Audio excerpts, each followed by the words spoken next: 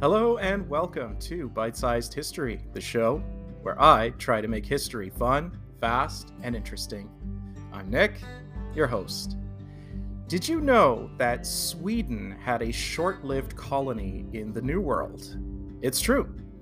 When we talk about colonial history, tall sailing ships leaving Europe during the Age of Discovery, the Age of Exploration, so the 1500s, 1600s, setting up colonies across the Atlantic and the New World, a few countries immediately spring to mind.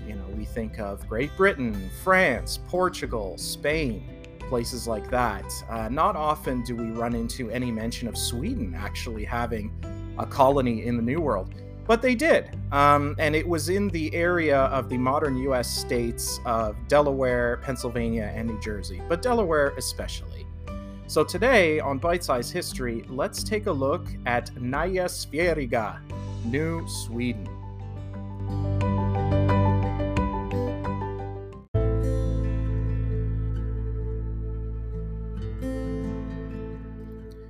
Our story begins in 1637 with King Gustavus Adolphus of Sweden. He had come to realize that a lot of European powers were setting up colonies in the New World, and he wanted to get into the action as well. Now, there was a group of powerful merchants that formed the New Sweden Company, and they got the blessing of the king. So in 1637, there were two ships called the Kalmar Nyckel and the Fågelgrip. They set sail from Sweden late in the year, and they only had about 25 people on them. That's a tiny amount to try to set up a new colony. They did make it to the New World, and they dropped anchor in Delaware Bay on March 29th, 1638. So if you look at a modern map of the United States, you look at Delaware, New Jersey, Pennsylvania, there's a body of water that kind of enters the continent, and that's called Delaware Bay. Now, there are two rivers up there, as you go inland, the Brandywine River and the Christina River, and where they meet, the Swedes dropped anchor, went ashore, and founded Fort Christina, named after Queen Christina of Sweden. And this fort is actually a historical site, and it was located approximately a mile, 1.5 kilometers east of present-day downtown Wilmington, Delaware. And it was about 2 miles or 3 kilometers upstream from the mouth of the Christina River on the Delaware River. So that's kind of where we are in our story right now. It's spring of 1638. A bunch of settlers kind of disembark from these ships, these two ships, about 25 people in total. The expedition itself was headed by Peter Minuit, and he was a Dutch explorer. And he had recently kind of won fame and acclaim in Europe because he was the guy that landed on Manhattan Island on behalf of the Dutch and traded with the natives and kind of arranged the purchase of Manhattan for the Dutch, kind of trading goods and stuff like that. That's a whole nother story, the European purchase of Manhattan, that I would definitely encourage you to look into, but it's kind of out of the scope of today. But that's all you need to know. The two ships, the 25 settlers, spring of 1638, and this Dutch guy who's in charge of the whole thing.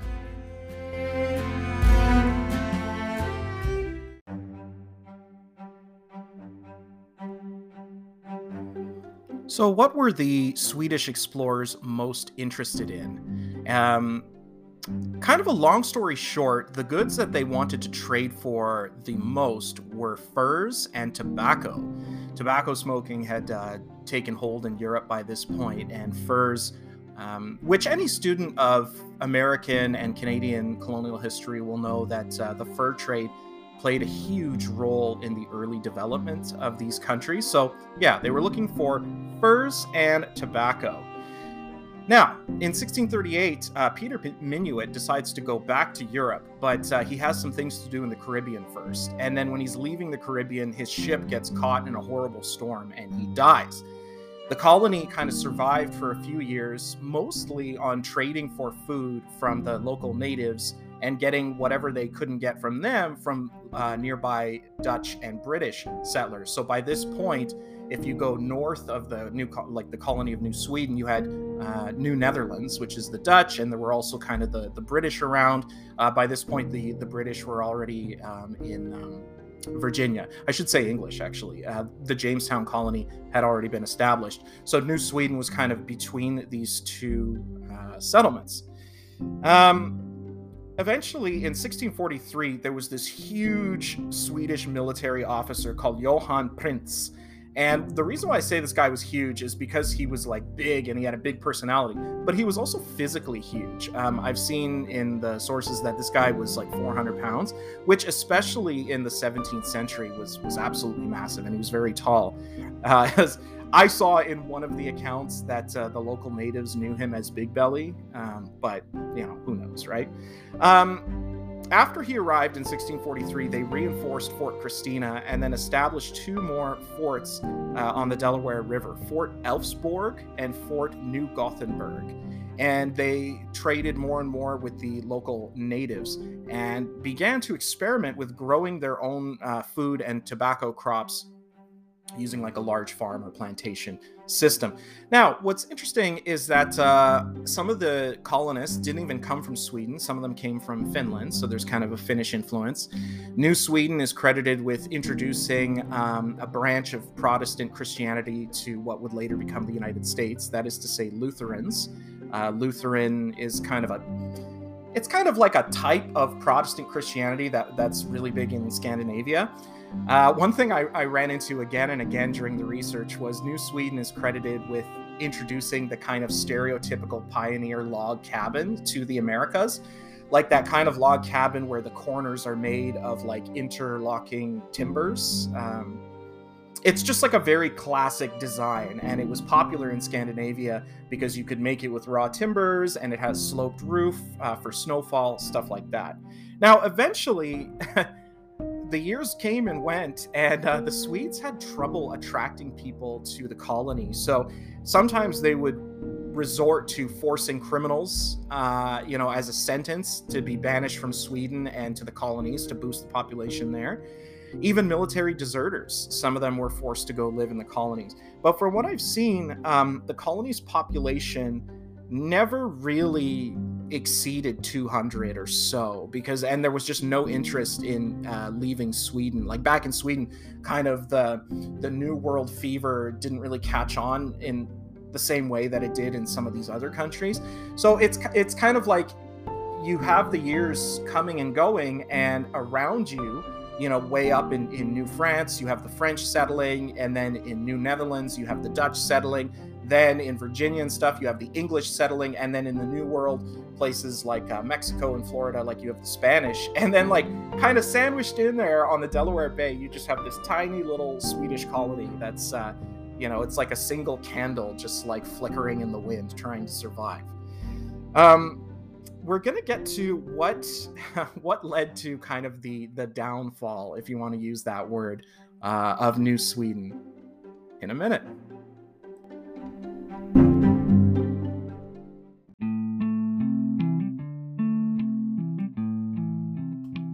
Okay, so where did trouble begin for New Sweden?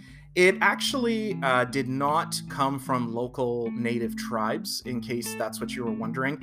It's interesting, like the early settlement of the Americas by Europeans, relationships with the local natives were not always hostile. Like sometimes they were neutral, sometimes they were actually friendly and beneficial. Sometimes the natives would kind of try to play the Europeans off each other. So there was kind of like a whole spectrum of the nature of the interaction between these early European settlers and the local natives.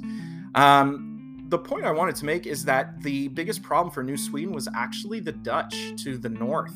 In 1647, there was a Dutchman named Peter Stuyvesant, a very famous name in New York City, New York State. I think there's even a neighborhood in Brooklyn named after him.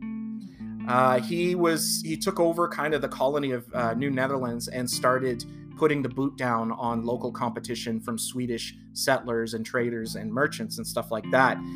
It kind of heated up until 1651. The Dutch built a fort only a few miles away from Fort Christina, and it was called Fort Casimir.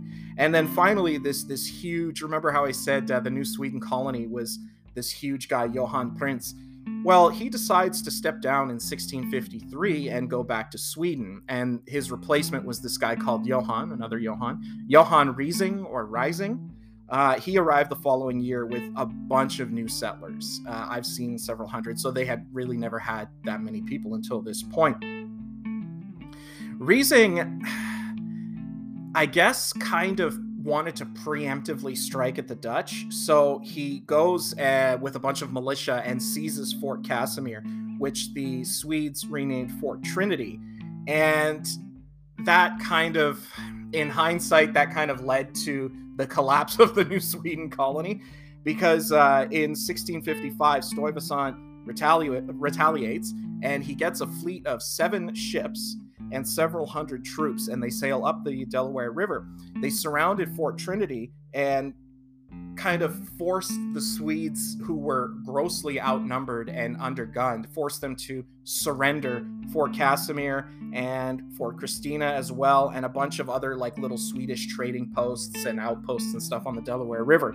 And this was in 1655, so if you do your math, like 1655, the colony started in 1638. This is kind of the end point in history. They only lasted 17 years because the Dutch, when they seized all these things, they didn't return them. They were just like, well, this is ours now. So that's kind of the end of New Sweden as an independent entity, political entity. Now, keep in mind, a little bit later on, the Dutch and the English would actually fight a war because they had a lot of competition in the mid-17th century. And the Dutch would actually lose New Netherlands to the English. And that included the stuff they had taken from the Swedes. And this became known as New York, like the colony of New York. They renamed it from New Netherlands to New York. There's lots of evidence of Dutch habitation in the names and stuff today in New York City, New York State. But there still are remnants of, there's like little clues of New Sweden everywhere. The fact that some of the rivers around there are named a certain thing. The Fort Christina site is still around.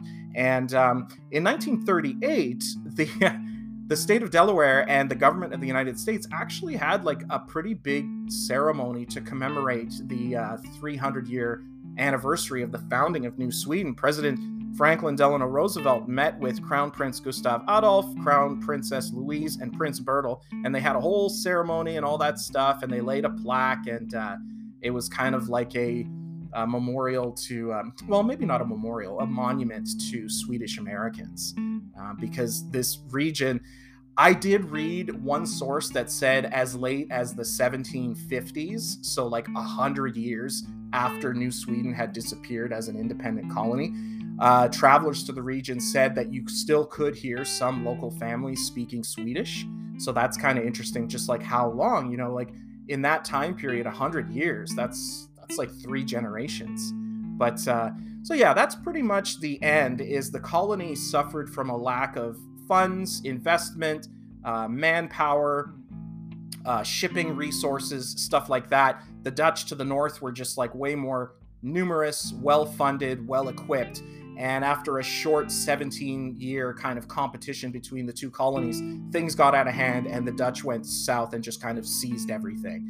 Now, keep in mind, you might think like, oh, well, that's insane. Like, why didn't the Netherlands go to war with Sweden then? Sometimes that happened and sometimes it didn't. So in a lot of the colonial wars between like France and Britain, yes, the colonies would get involved. But the two governments of these two countries actually didn't go to war with each other because the sovereignty, the kind of the ownership of the colonies was actually between 2 trading companies. And that's something I found very interesting when I was researching this, is in this time period, it was actually possible for like 2 trading companies, which may be partially or even fully funded by the crown, to fight each other, but almost remain independent and not like drag in their countries. So I found that super interesting.